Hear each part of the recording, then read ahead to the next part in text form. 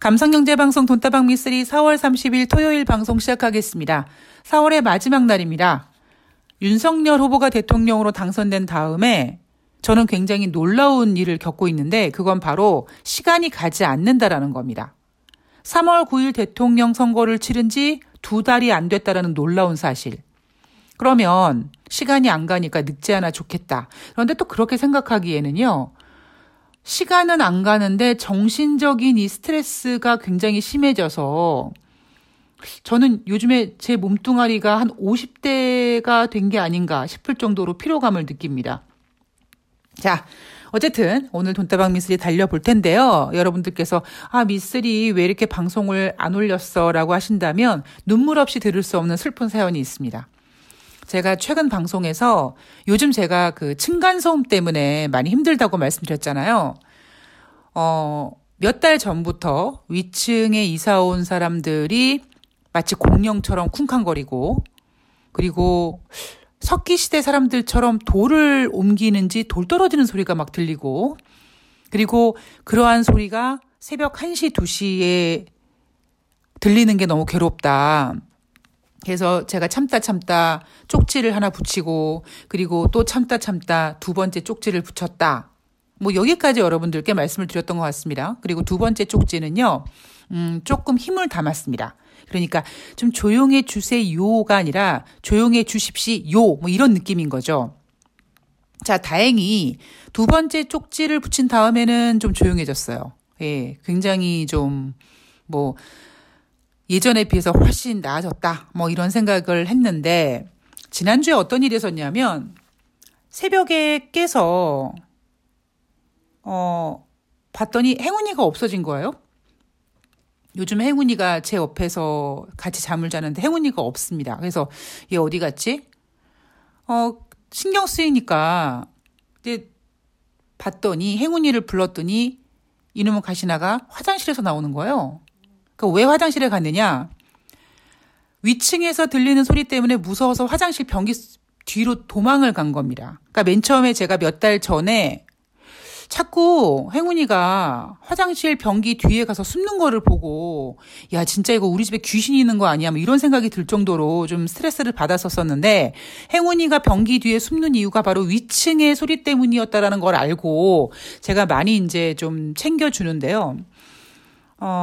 그래서 제가 이제 행운이가 화장실에서 나오고 저도 이제 잠이 깼죠. 잠이 깼는데 이제 그때부터 어떤 상황이 전개가 됐냐면 마치 포르노 영화를 보는 듯한 여자의 비명소리, 신음소리, 남자분의 신음소리, 비명소리가 막 들리기 시작했습니다. 거기에 이제 약간 침대 같은 거 흔들리는 소리도 막 나고요. 근데 그래도 좀 예전보다 조심하는 것 같아요. 옛날에는 막 집어 던지고 이렇게 하는 것 같은데 그것까지는 하지 않는 것 같습니다. 그런데 아마 여러분들도 저 같은 분이 계실 수 있는데요.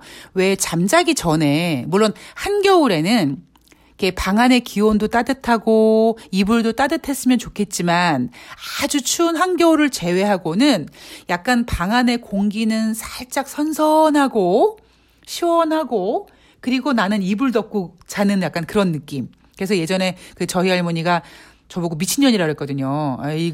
전기가 남아도냐 이년아 뭐 이랬거든요. 그러니까 에어컨을 틀어놓고 이불 덮고 자는. 요즘에 날씨는 뭐 굳이 에어컨을 틀지 않아도 창문을 열어놓고 잠을 자면 창밖에서 선선한 바람이 들어오고 그리고 저는 이제 이불 덮고 자고 그러니까 이제 창문을 열어놓고 잡니다. 창문을 열어놓으니까 이제 지금 제가 살고 있는 이 오피스텔에 냉방이 지금 안 되는, 공식적으로 냉방이 안 되고 있기 때문에 아마 그들도 창문을 열어놓고 하는 것 같아요. 그러니까 막 소리가 막 나죠. 예. 그래서 잠이 홀딱 깼습니다. 사랑을 나누는 행각에 대해서 뭐라고 할 수도 없고, 그래서, 그래, 일단은 잠 깼으니까 일단은 그래, 빨리 끝나길 간절히 기도하면서 이렇게 누웠는데, 한 30분 정도 있다가 남자의 격렬한 신음소리가 끝나고 좀 조용해졌어요. 그래서 이제 끝났나 보다라고 생각을 하고 시간을 봤더니 3시더라고요. 그래서 이제는 자겠지. 피곤하니까 자겠지라고 했는데 조금 있다가 이제 다시 시작을 하는 거예요. 다시 여자의 신음소리가 들리기 시작하면서 제가 너무 빡 돌아가지고 어떻게 해야 될지 모를 것 같아서 창문을요. 정말 만약에 제 옆에 사는 분들이 만약에 저한테 항의를 하더라도 제가 죄송합니다라고 할지언정 도저히 못 참으니까 창문을 꽝 하고 닫았습니다. 그러니까 조용해지더라고요. 그러니까 제가 창문 닫는 소리에 분위기를 깬 거죠. 그래서 어쨌든 조용해졌습니다. 그냥 잔 것 같아요. 그리고는 이제 거기에 대한 보복인지 모르겠습니다만, 그 다음날, 하루 종일 쿵쾅거리는데 미치겠더라고요. 그래서 어느 정도였냐면 제가 돈다방 미쓰리를 녹음할 수 없을 정도의 쿵쾅거림이 들렸습니다. 예. 그래서 제가 잠을 못 자요. 제가 약간 주식하는 사람들이요. 이렇게 주식으로 밥 벌어먹고 사는 사람들이 굉장히 예민합니다. 저는 원래 성격이 지랄맞게 예민하기 때문에 조금만 이렇게 좀 신경 쓰여도 잠을 못 자는 스타일이고요. 제가 세상에서 가장 부러운 사람이 베개에 머리 닿으면 잠드는 분이거든요. 그러니까 그렇게 예민하다 보니까 이제 잠을 한 잠도 못 잤는데, 낮에요. 이제 주식 시장을 이렇게 보고 있는데, 코피가 나는 거예요. 아니 코피 날 일은 위층에서 했는데 왜 제가 코피가 나는지 너무 짜증이 나더라고요. 그래서 막 씩씩거리다가 도저히 돈다방 미쓰리를 녹음할 기분이 아니어서 제가 방송을 좀 며칠 동안 쉬었습니다.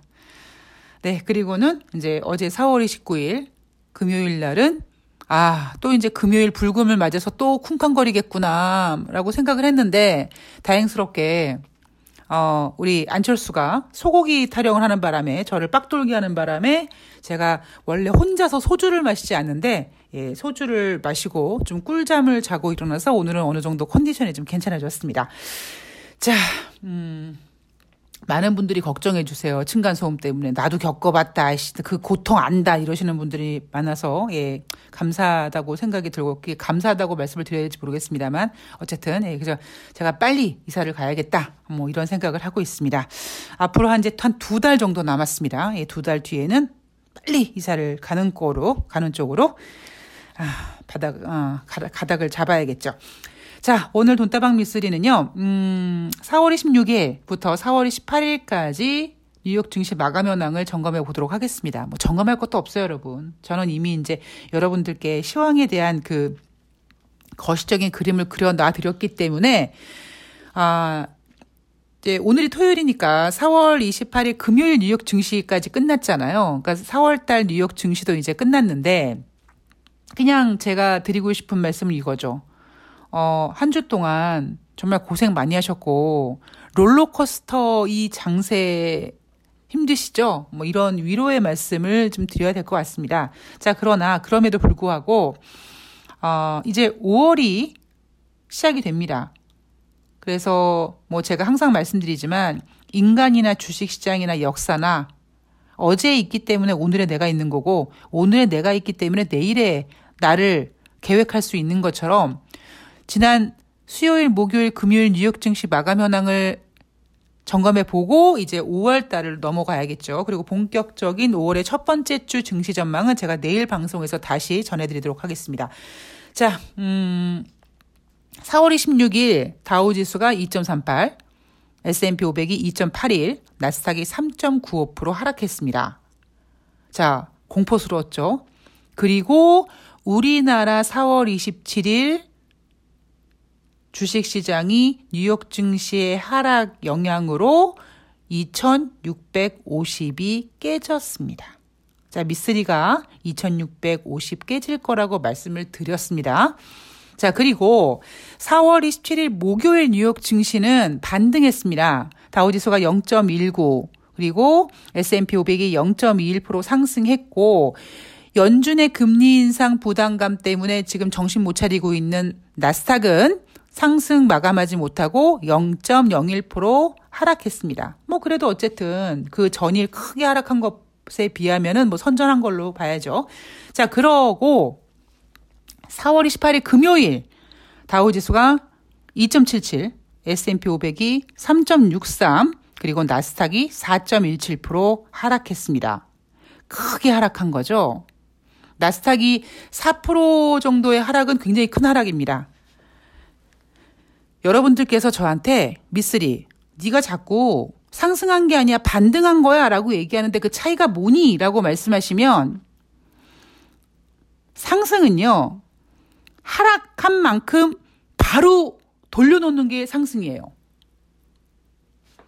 전일 하락한 그 하락폭을 그 다음날 다 메꾸고 더 나아가서 더 크게 올라가는 게 상승입니다. 그리고 그러한 상승은 언제 나타나느냐 하면 한 2, 3년 전에 우리 주린이 분들이 즐기셨던 그런 유동성 장세에서나 나타날 수 있는 모습이에요. 설령 그 다음날 바로 회복하지 못할지언정 2, 3일 뒤에 다시 재상승하는 과정에서 소폭 하락하는 거를 우리는 뭐라고 합니까? 아름다운 조정이라고 하죠. 그런데 지금 여러분 증시가 조정 장세가 아니에요. 상승장이 아닙니다. 전일 하락한 만큼 그 다음날 회복시키질 못하고 있잖아요.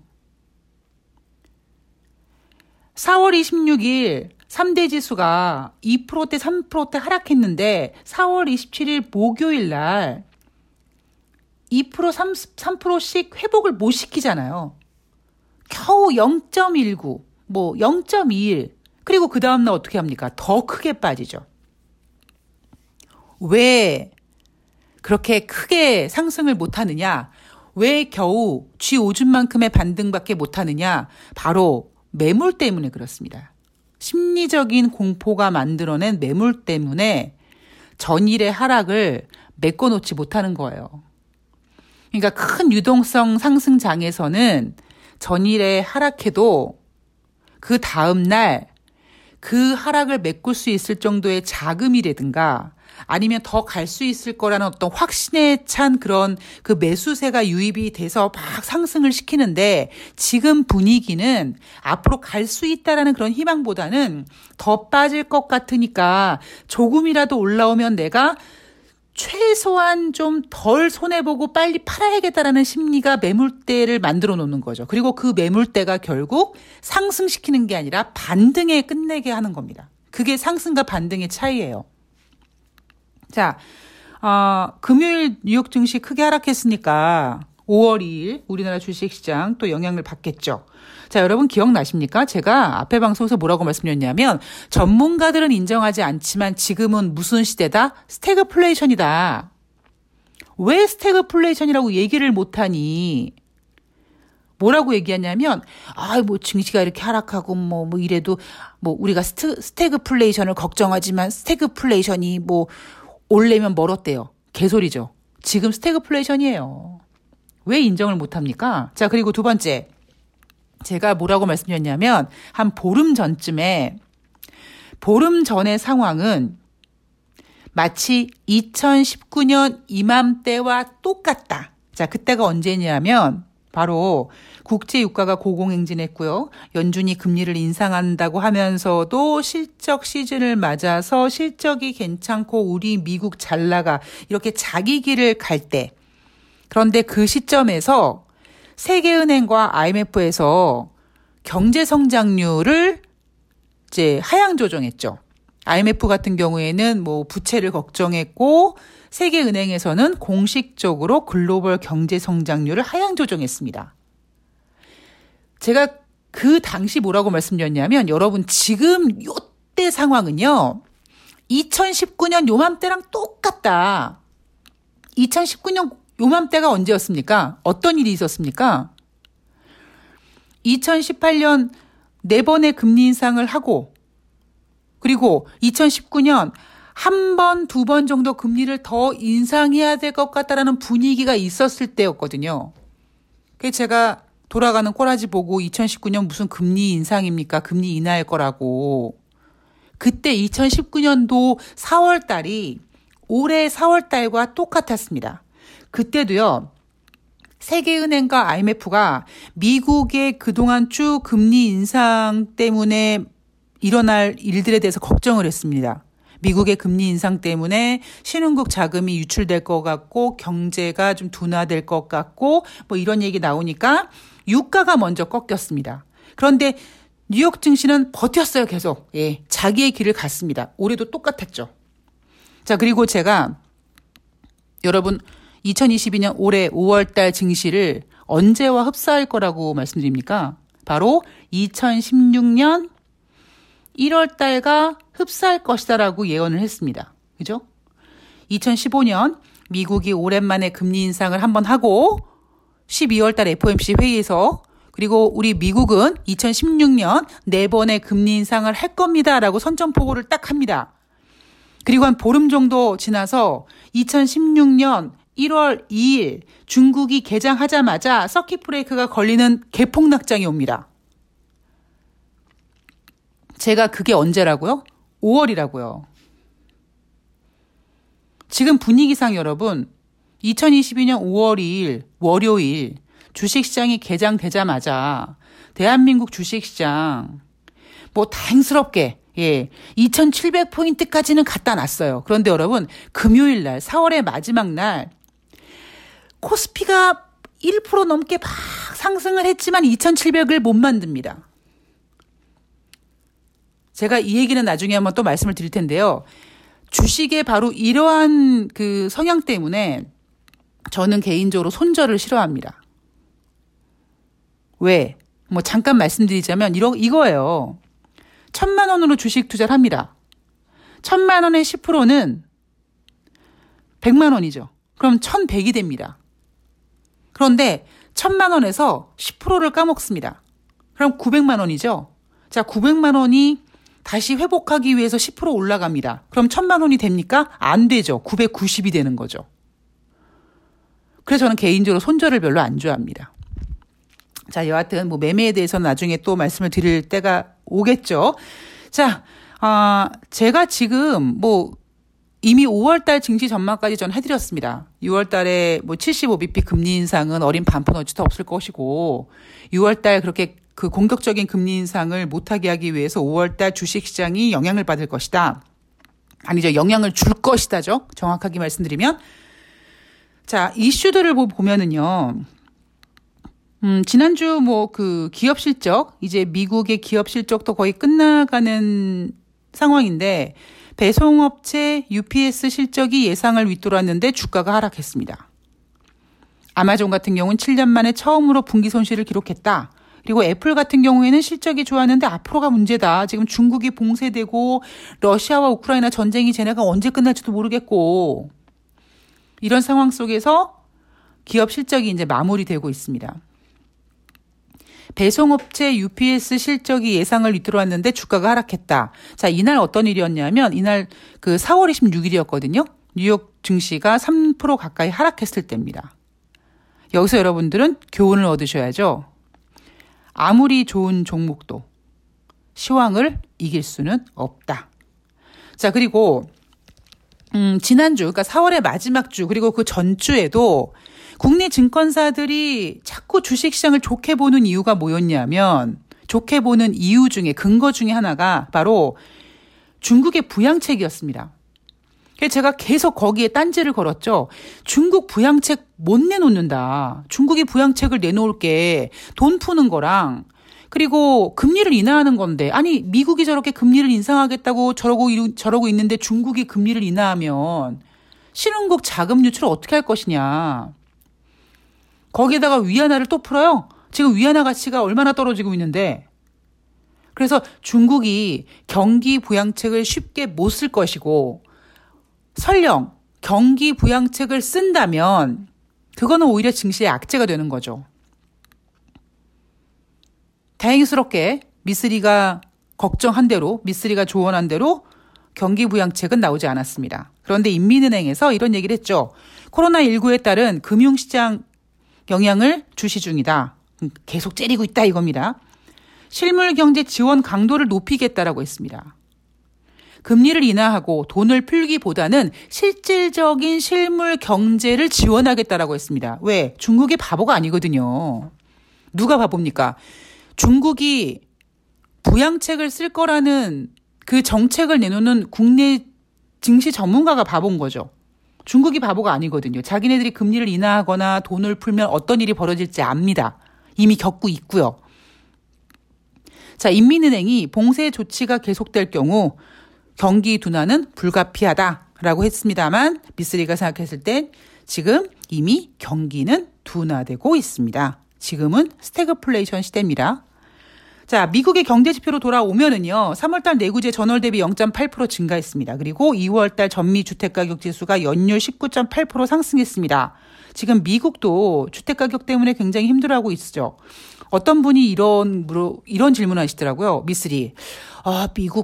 미국의 주택가격이 또 저렇게 올라가고 그러는 것도 리먼 사태 이런 거 아니야? 걱정하시는데요. 미국이란 나라가 굉장히 무섭게 느껴지는 이유가 뭐냐면, 한번 크게 좀 고통을 당하면요. 정말 어금니 꽉 깨물고 개선합니다. 2008년도 미국이 흔들렸잖아요. 얼마나 쪽팔렸겠습니까? 월가가 흔들렸는데. 그랬을 때 미국이 다시는 어떤 그 월가의 금융 시스템이 무너지지 않게 하기 위해서 엄청난 스트레스 테스트를 계속했습니다. 야, 어떻게 이렇게까지 잔인하게 은행들의 스트레스 테스트를 하지? 할 정도로 굉장히 강력한 은행들의 스트레스 테스트를 진행을 했습니다. 그래서 지금 그 미국의 어떤 주택 가격은요, 그냥 유동성 때문에 올라가는 거예요. 그냥 유동성이 막 거품 만들고 이것 때문에 올라간 거기 때문에 미국의 금융위기는 저는 걱정할 필요는 없다라고 생각을 하고 있습니다. 미국이 금융위기가 왔다 하면은요, 이미 그 전에 다른 데 어디가 이미 충분히 망가지고 있으니까 뭐 미국의 금융위기는 걱정을 안 하셔도 될 것 같고요. 자, 개인 소비 지출이 발표가 됐는데 전년 동월 대비 그러니까 2021년 3월 대비 6.6% 상승했다. 2월 달에는 6.3% 상승했는데 6.6% 상승했다. 개인 소비 지출이 너무 많이 올라서 40년 만에 처음이어서 연준이 금리를 공격적으로 인상할 것 같고 6월 달에 75bp 할 것 같다. 이런 얘기 나오고 있지만 헛소리입니다. 안 됩니다. 누가 그렇게 감히 6월 달에 75% 금리 인상을 하게끔 합니까? 누구 좋은 일 시키려고. 그런 일이 일어나지 않습니다. 그리고 지금 제가 말씀드린 여러분 3월 달 개인 소비 지출은요. 몇 월 달 거? 3월 달 겁니다. 3월 달에 국제유가가 막 $100 막 130까지 가지 않았었습니까? 그때였습니다. 예. 그리고 오히려요, 개인 소비 지출 중에서 에너지와 음식료 같은 거 제외를 하고는요, 오히려 전년 동월 대비 살짝 떨어졌습니다. 자, 경제 지표는 항상 과거 데이터입니다.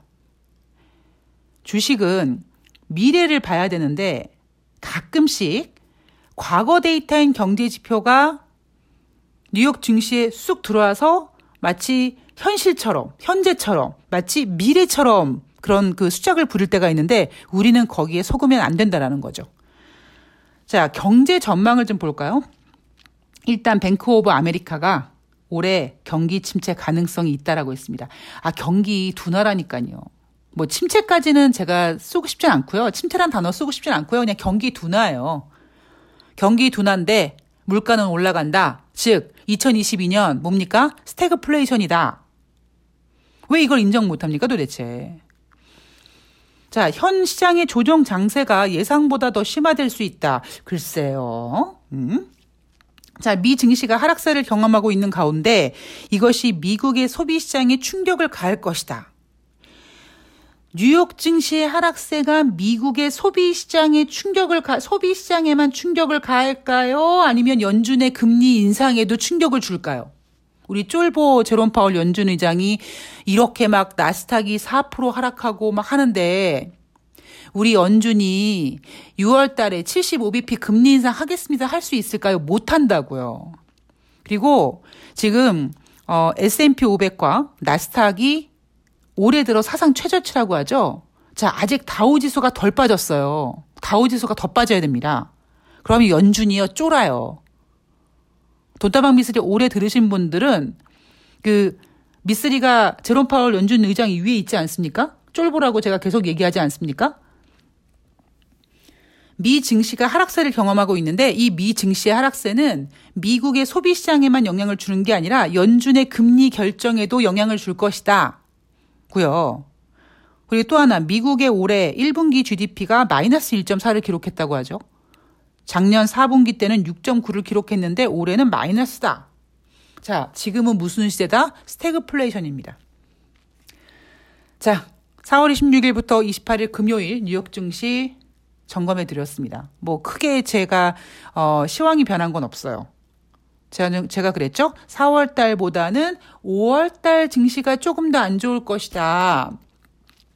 5월 달 증시가 안 좋은 이유는 글쎄 모르겠습니다. 5월 3일, 4일 열리는 FOMC 회의에서 제롬 파월 연준 의장이 어머 어떻게 막 나스닥이 4%씩 하락해 무서워 이번에 50bp 못하겠어 하고 25bp만 할지 모르겠습니다만 개인 소비 지출이라든가 인플레이션 지표들이 워낙 높게 나오다 보니까 아마 그러니까 5월 달에는 50bp 금리 인상할 가능성이 크겠죠.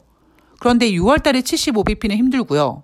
대신에 5월 달에 금리 인상 50bp 금리 인상은 앞에 3월 달에 25bp 금리 인상과 맞물려서 본격적인 신흥국의 자금 유출에 걱정되는 이슈를 만들어낼 겁니다. 여러분 미쓰리 말대로 4월 달에는요. 뉴욕 증시 마감 현황에서 우크라이나 러시아 얘기는 나오지도 않는다니까요.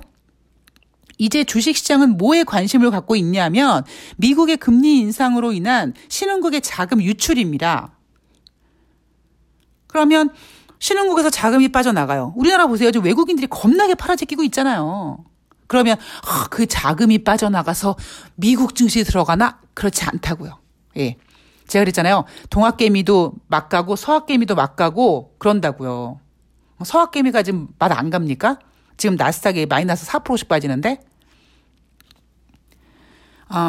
물론 내일 방송에서 제가 이제 5월의 첫 번째 주에 대한 이슈를 좀 말씀드릴 텐데, 금요일 날 나온 NH투자증권의 보고서를 봤더니요, 다음 주 코스피 예상밴드를 2630에서 2750포인트를 제시했다 하면서 제가 자세한 내용은 안 봤습니다. 왜냐하면 내일 방송을 해야 되니까 아직 준비를 덜 했어요. 뭐라고 얘기하냐면, 우리 증시의 악재는 이미 선반영되어 있다고 본다라고 합니다. 또 정신 나간 소리하고 앉아 있는 거예요. 선반영 됐습니까? 아직 시작도 안 했어요.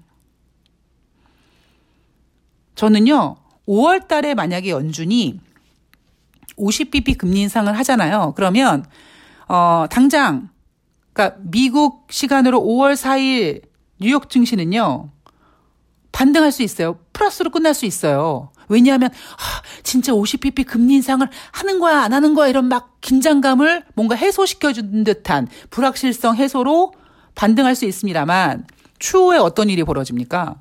정말 이제는 50bp 금리 인상이 실화예요. 그러면 본격적인 자금 유출. 대한민국 제가 여러분 2650포인트 깨질 겁니다라고 했잖아요. 2600은 안 깨지겠습니까 그러면? 막말로? 그런데 지금 우리나라 증시 악재가 이미 반영되어 있다고요? 제가 여러분 지난번에 그런 얘기 했잖아요. 삼성전자 많이 빠졌는데 자꾸 언론에서 삼성전자 실적이 좋은데 빠졌다. 왠지 개인 투자자들이 느끼기에 삼성전자 사게끔 만드는. 여러분 그 4월 29일 금요일 뉴욕 증시 4월 29일 금요일 우리나라 주식시장에서 삼성전자 누가 샀겠습니까? 누가 사서 저렇게 4%씩 올려놨을까요? 그리고 그 4%는 이제 5월 초에 다시 이제 반납하겠죠. 고스란히 개인이 당하는 겁니다. 네. 자, 주식시장, 굉장히 어렵습니다. 돈다방 미쓰리 들으시는 분들은 이 증시 어려워하시면 안 돼요. 미쓰리가 예상한 대로 정말 올 것이 왔구나. 자, 이젠 여러분들이 과연 미쓰리가 예상한 대로 5월달 증시가 그럴까? 5월 달에 저는 오히려 5월 달에 나올 수 있는 악재들이 다 튀어나올 거라고 생각을 합니다. 그래서 거기에는 이제 5월 27일 러시아 디폴트 우려감까지 이제 미리 선반영이 되는 거죠. 왜냐하면 5월 27일 러시아가 달러로 이자를 납입해야 되는 날이 오는데 27일 그 얘기를 하겠습니까? 전문가들이 한 5월 초순에 이런 얘기 할 거예요. 이번 달에 러시아가 또 달러로 이자를 납입해야 되는데 어쩌고 저쩌고 해서 러시아 디폴트 우려감 이런 얘기 할 겁니다. 여기에 러시아와 우크라이나 전쟁도 지금 진행 중인데 얘네는 더 격화될 거고요. 그죠? 그리고 이제 어떤 연준의 금리 결정으로 인해서 발생되는 후폭풍, 그러니까 선반영이 아니라 후폭풍의 영향으로 5월달 증시는 4월달보다 힘들 것이다 라고 보는 것이 제가 생각하고 있는 겁니다. 자, 자세한 5월 첫 번째 주, 뭐 이슈라든가 이런 것들은 제가 또 열심히 준비를 해서 5월 첫날, 5월 1일 방송에서 올려드리도록 하겠습니다. 자, 힘드시죠, 여러분?